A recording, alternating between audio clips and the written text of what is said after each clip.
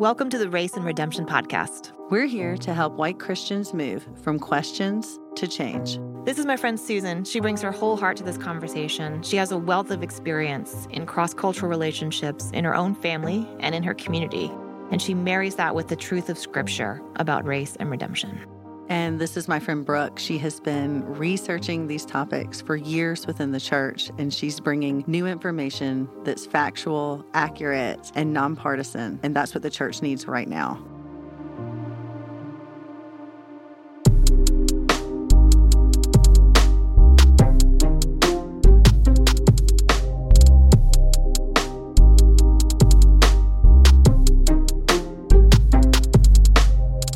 Well, look at us. Oh my goodness, we are back in the studio. It's been 17 years since we've been in here. I was like 17 months? What? No, and I know Feels you like guys, it. we were aiming to be back here in the fall with you, and we just have been called to other things for the past few months, but we've heard from so many of you asking, when are you guys going to record the next season? And it's always been our intention to do it. It just took a couple more months for God to release us to start. So here we are, season 5.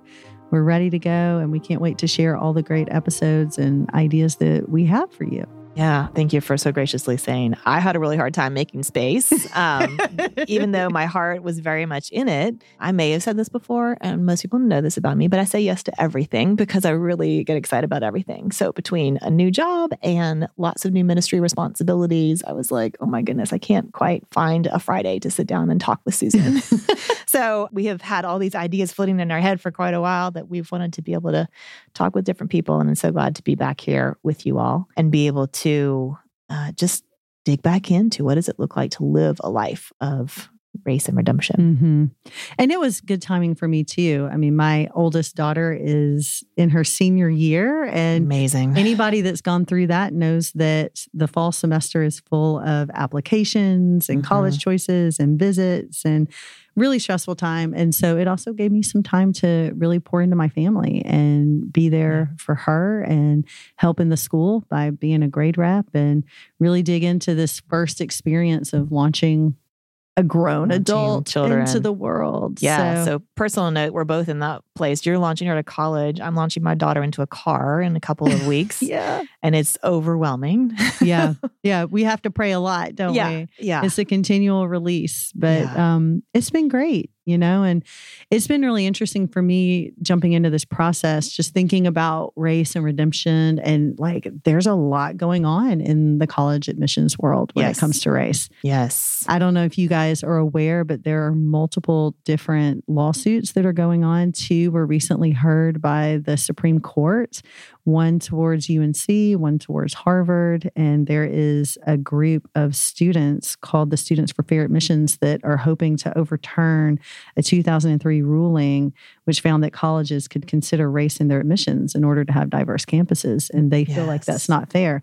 This SFA is a wide variety of people from across the country, mainly Asian Americans and white Americans, that are feeling that the way that college admissions are going right now is not fair to them. So we've not heard a ruling yet. There's a lot of grumblings that it's probably going to get overturned, but we know how things go with the Supreme Court. We do not know until they release. Until they release. But it's been really interesting to hear from different parents when it comes to this perspective. Because even filling out applications, it's definitely a question. First generation college students is a big question. Definitely race and ethnicity is a big question. There's a lot more grant and scholarship money going towards demonstrated need than merit now, which is really interesting. And so things are changing. And it's been a really wild thing to sit and hear so many different perspectives when it comes to it. I remember last year sitting with some friends who were launching seniors, and some are very upset with the landscape of how things are going, and that, you know, the perspective of my kid has worked really, really hard. And I feel like because they don't hold this quality or this ethnicity, or they're not first generation, that they don't have the same chances, which is a guess. It's not proven. But statistics are showing that they are trying to open the door for more people. And then, you know, I have a friend that is a really wise guy that I respect, and his son had a perfect SAT, did not get into the top school of his choice. And we were sitting in a room. We were actually, I think it was at a birthday party, and we were sitting in a room with a lot of people that look like me. And he looks like me. And he was like, I told my son, one, of course, God has a plan. And so we're not worried about that. But two, he was like, if you have the opportunity to step aside for a family that's never had a college experience, or a family that is struggling financially, or a family that up into the past couple of decades had a lot of resistance and restrictions to even go to college, much less these kind of colleges that you're looking at going to, don't you want to? Yeah. Don't you want to step aside with grace and say, go right ahead? Yeah. Because he kind of pointed out, looking around this room right now, it doesn't matter what college my son goes to. Right. I have so many connections here to any organization or any, basically line of work that he may want to intern in. Yeah. And that may not be the case for some other students. Maybe, Absolutely. may not be, but God knows that. Yeah. And so we're going to trust God, and we're not going to complain, and we're going to have grace in the process. And so when Josh and I were looking at colleges this year, that was one of the first things we talked to Kyla about. We were like, don't buy into this conversation that's happening with a lot of people about it. Like, we are going to submit to what the Lord wants. He knows what's happening. We want to honor what he's doing. And maybe that is providing opportunities for people of different ethnicities or backgrounds. That's okay. Yeah. We're okay with that. Yeah. And they may really need that. And you may or may not actually need that. We had a similar conversation about scholarships. And my daughter was starting to think about, do I apply to scholarships? We've been saving for her college in a 529 for a long time. And she said, Mom, should I even apply for any scholarships? Or should I leave them for someone else who needs them? And I was like, that is a really good question to wrestle with. And interestingly, I found out something that I didn't know, and this is where we landed on it, that you can designate your 529 to anyone you want. So I said, why don't you apply? And if you get a scholarship, take the same amount that you would have used from your 529 and gift it to someone. That's beautiful. She was so excited about that. That's beautiful. So I note to parents, I didn't know that. You can give your 529 to someone else for their college experience. Man, that's great to know. Isn't that cool? Yeah. Like I think, again, it made me realize, like, am I living with a view of scarcity? Yes, or, exactly. Yeah, or with a view of abundance. Like, my God has the whole world. Every resource is available to him. He's constantly moving everything around and planning. I mean, he knows the beginning and the end. Yeah. And so do I feel like I desperately need to hold on and grab mine and get, get what I feel like I deserve or my child deserves? Yeah. Or can I open my hands and go, he can do what he wants. Yeah. And I'm going to trust that he's going to provide for me, for my children, and for my neighbor, and for everyone else. And so it's been a big process of growing our faith and our trust. And, I'm interested to see where this is going to go. And I mean, just even seeing how so many of the universities are test optional now, where you're not required to turn in your SAT or ACT. I don't know how long it's going to last, but yes.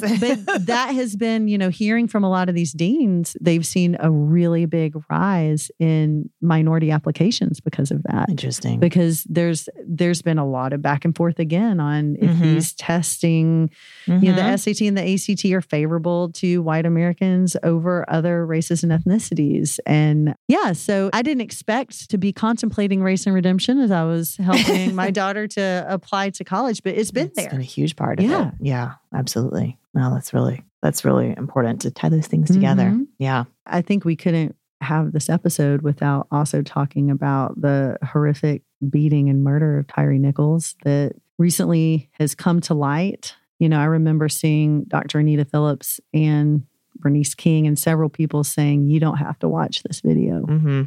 You don't have to see this to know that it happened. And I chose not to. And it's one of the first times I know a lot of people have chosen to protect themselves from seeing the horrific thing that happened. But I mean, it has really brought up a lot of different questions, some that have been helpful, some that haven't. I mean, the idea of, was white supremacy involved in 5 Black police officers beating and killing another Black man? Can white supremacy possibly be involved? Can Black people be racist against other Black people? Is this more about the power structure of the police system and the officers are just extensions of it? Right. Is institutional racism to blame because it's members of the institution responding to one who comes in contact with the institution? Yeah. So it has nothing to do with race, it has to do with the institution, and then the extension of that is race. And, and also just really unhelpful responses of like, see, this has nothing to do with all these beatings and killings that have happened in the past. They had nothing to do with race. It has to do with just humanity or whatever, this person deserved it. Yeah. That's a continual thing. And it's been hard. I think my question is, when are we going to stop seeing these senseless killings? I know. That's the question. I noticed the other day, Justin Giboney, who we interviewed in season 1 on the AND campaign, had posted 2 pictures of a Democratic senator and a Republican senator. And the Democratic senator had an abortion button on his lapel, and the Republican senator had a gun on his lapel. Wow. And he was like, have we reached the point where we're like, are politically promoting ways of killing people? Wow. Like, that's where we are now. That's become the conversation and the rhetoric. And I think listening to so much conversation around this, we're losing sight of the point. Yeah. The sanctity of life and the honoring of life and the Imago Dei of Tyree, right? Yeah. And these officers and these police officers. Yeah. It's led me to really want to research more about the idea of power. Yeah. And having I have friends and family members that are police officers and military, and they are full of integrity and hate seeing these kind of things happen. And they talk so much. It tarnishes their reputation. It's so hard. It does, and they talk so much about the training and the lack of resources and all these things that are adding to it. But I had someone recommend to me a book by Brian Klaus that's called Corruptible. And he interviews 500 people, and he's trying to answer the question, does power corrupt? Or are corrupt people drawn to power? Really interesting. Yeah. So it's on my bookshelf. I've not started it yet, but he's like, are tyrants made or born? Are entrepreneurs who embezzle and cops who kill the result of poorly designed systems, or are they just bad people? If you were suddenly thrust into a position of power, would you be able to resist the temptation to line your pockets or seek revenge against your enemies? And kind of his conclusion is based on interviewing over 500 people in various levels of power and kind of like where that goes. So I'm very curious to see, because scripturally, it's definitely clear that we are all capable of falling into corruption the moment we get into a situation of power. And so, and promoting self. Yeah. And really, because that's the process of sanctification here, is us dying to self. Right. And that self is so strong. And as we're trying to be molded into the image of Christ, how deep are we going to let that go in ourselves? And how much are we going to hold back one area and not another? And that's why we end up seeing the things that we're seeing. Yeah, absolutely. We don't have answers to all these things right now. I think our point of kind of bringing these things up so far is just to say we're praying through and talking through and considering also. I know you guys are, and we're there with you. Yeah, I think it's so interesting for myself as a reflection to notice how often now anything that comes up, I kind of filter it through so like, what is the racial lens on that? Because we know that we live in a society that has been racialized. And so there's always something behind it that I want to understand what's going on there, including the situation in Memphis, including any leader of power. There's so many dynamics at play that just help inform how we understand that experience. Yeah. On my recently read list, kind of about power, really about privilege, was a really great book I just finished reading called White Picket Fences by Amy Julia Becker. I actually heard her speak at a conference a couple of years ago and only actually finished getting to the book. A friend loaned it to me and I was like, I wanted to read that. Let me read it. It was really good because she very gently dealt with the concepts of power and privilege, very delicately, not in this whole like wrestling for power and privilege, but more like, do we see where that shows up in our lives? Do we see how it jumps into our conversation or our decisions or our opportunities? And do we recognize that sometimes that privilege is a gift and we need to use it thoughtfully? And that sometimes others haven't had that same sort of opportunity? How do we deal with that as Christians? So I highly recommend it. I know she's written a number of books and she's just an incredibly thoughtful author. So yeah, it's been a blessing to kind of think through that. Yeah. And it's Black History Month. It is. It's February. And as I was just looking at the calendar, I was reflecting on our episode in season 2, I guess, with Adam Thomason, talking about why do we need Black History Month, and actually landing on the solution of we should just have Black History Day every day. Yeah. It should just be a part of our history. Yeah. And I think that's been a struggle for so many people because we want to reach a time where it's not even differentiated. It's just our history, right? It's just our history. But until then, we have to do what we can to promote a real, truthful reflection on history and promote those things. I had an interesting experience walking into Target the other day. When you walk in, and they've done this for several different observations of different ethnic history or month or whatever. And they have a big thing up front for Black History Month and lots of clothing and different things to kind of honor that, which was cool. But then I was going through and shopping and looking for something and got back in this other section. And I was like, oh man, these coats and this, I was very drawn to this one section of clothing. And there was no big special signage about anything, but I come to see that the person that was there was a Black designer from New York, and she was just in with all the different labels. And I was talking to a couple of my friends of color that weekend when we were together, and I was like, that's what I felt like was so powerful. Yes, I was thankful to see the Black History thing in the front. I got Amos a shirt, I mean, I've always have, and it was great. But I loved that it was just, we don't even have to promote it anymore. Yeah. It's just we're just included and it's honored, and almost like, Target, are you virtue signaling? Are you, trying to, I have to check the box of being a corporation that says I'm observing Black History Month? Or are you really helping the Black community? Are you promoting and serving in a way that is not self-serving? And I think that's what kind of hit me, was that they had this whole Future Collective line, which is awesome. I got some really cool stuff.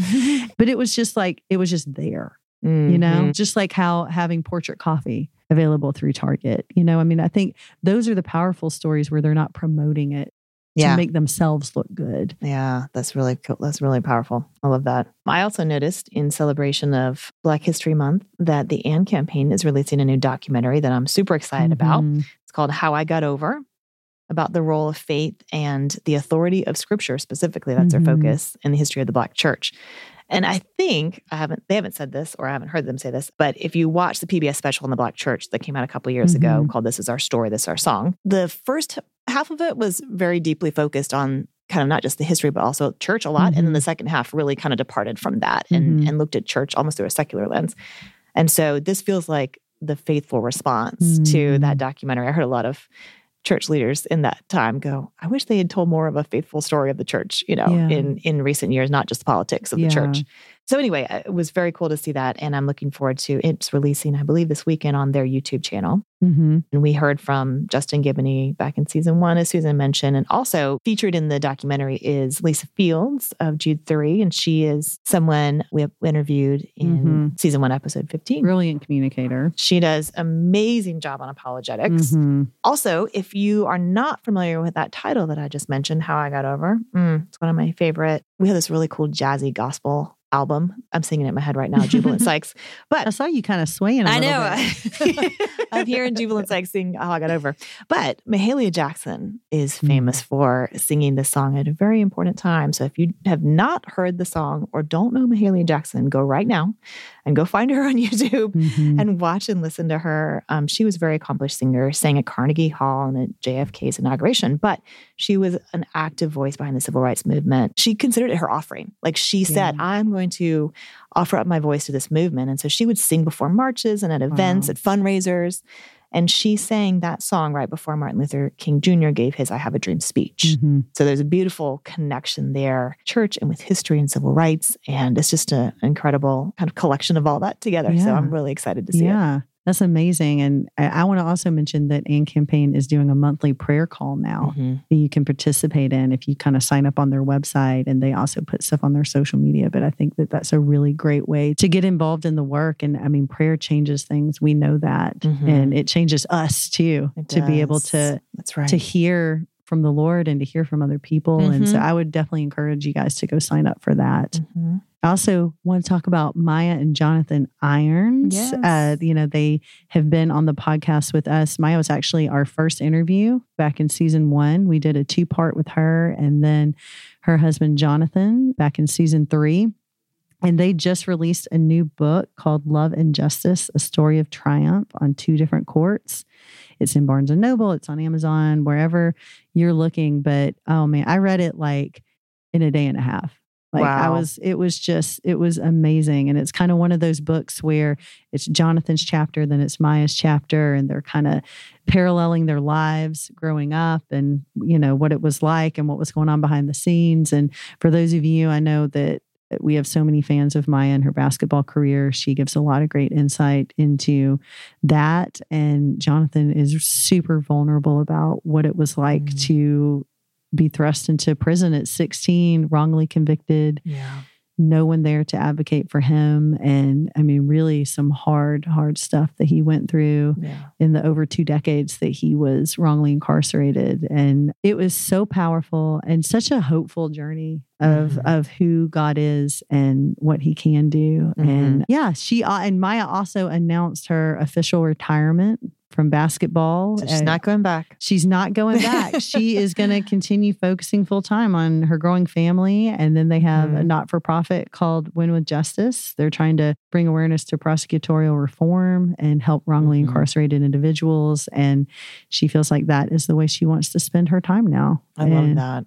I love how she has used her platform to be able to tell this story. I mean, I have seen her all over the media. It's just amazing. Yeah. I mean, the 2 of them, obviously, but I think the world pays attention because they're like, oh, we recognize her, you know, her name and her skill. And she just gives that platform as, you know, an open door to be able to tell a beautiful story of redemption. It is. And to see somebody who, according to the world, has reached the pinnacle of what, you know, you want to achieve, and to say, that's not it. Yeah.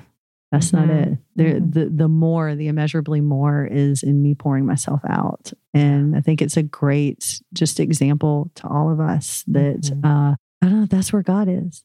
That's awesome. And that we want to be where God is, you know? So we are going to try to interview a lot of people that show that to us over this season. You know, we have a white businessman turned minister that has started a scholarship for descendants of people of color that were like run out by the Ku Klux Klan from Forsyth County, and hear his process. And, you know, we're going to talk to Brian Loritz, who has been a pastor that has written numerous books, including different perspectives on writing letters back to Martin Luther King Jr. In Letters from a Birmingham Jail, and kind of asking prominent pastors of different ethnicities to write responses to him. And Brian has such a great and really tangible perspective when it comes to redemption in the church racially. We have Michelle Sanchez. I mean, I know you guys met at a conference and really hit it off. She's an amazing discipleship leader. And actually, it was quite funny because we were like in each other's fan clubs. We had heard of each other, but not met. And she comes from a banking background. So she started talking numbers and I got all excited. And I'm like, but also I'm really excited that you do discipleship. Yeah. So we just had a ball. So she has a new book out called Color Courageous Discipleship. And we're going to be talking with her about that. And it's beautiful. I have so enjoyed reading it. It's very simple.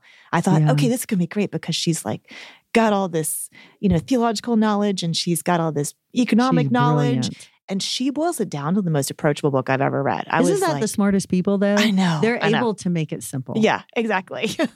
So I was really enjoying that. And then also we'll hear from Natasha Sistrunk Robinson, another Robinson, who is someone I would consider almost like a spiritual mentor to me. I've just learned from her just being around her. And she does so many things. But one of them is she runs a mentoring organization for young women, young Black women. And so I want to understand a bit more and have her share a bit more about the power of mentoring and why that's needed, especially in communities that have been marginalized that need to figure out what is the way. Yeah. And there's a lot of biblical parallels to like the way and learning the way. So I'm excited to hear her perspective. She's an incredibly also astute theologian, and I've just loved the way that she puts things into clarity for me from the scriptures. So. I can't wait. And we should probably stop and not tell everything we're going to do. Okay. Because we'll keep some things secret. We want some surprise here, some mystery. But needless to say, we're excited to be back in the studio. We're excited to be making content for you guys. We'd love to hear from you on our social media channels. Send us an email, whatever you want to do. But know that we are prayerfully moving forward in this, and, you know, just seeking God, making sure that we're doing the work to stay in the Word, and let him lead the way, but we will be faithful to you guys in that way. And I'm just excited. I'm just glad to be back. Yes, right. We'll see you soon.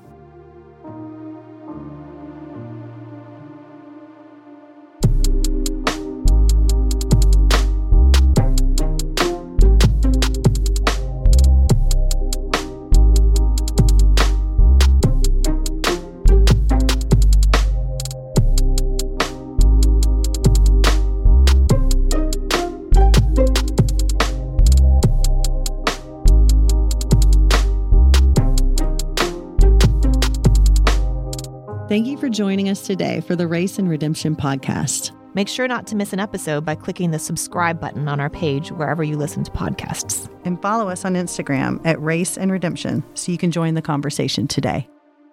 This episode was produced by Matt Owen for Soul Graffiti Productions.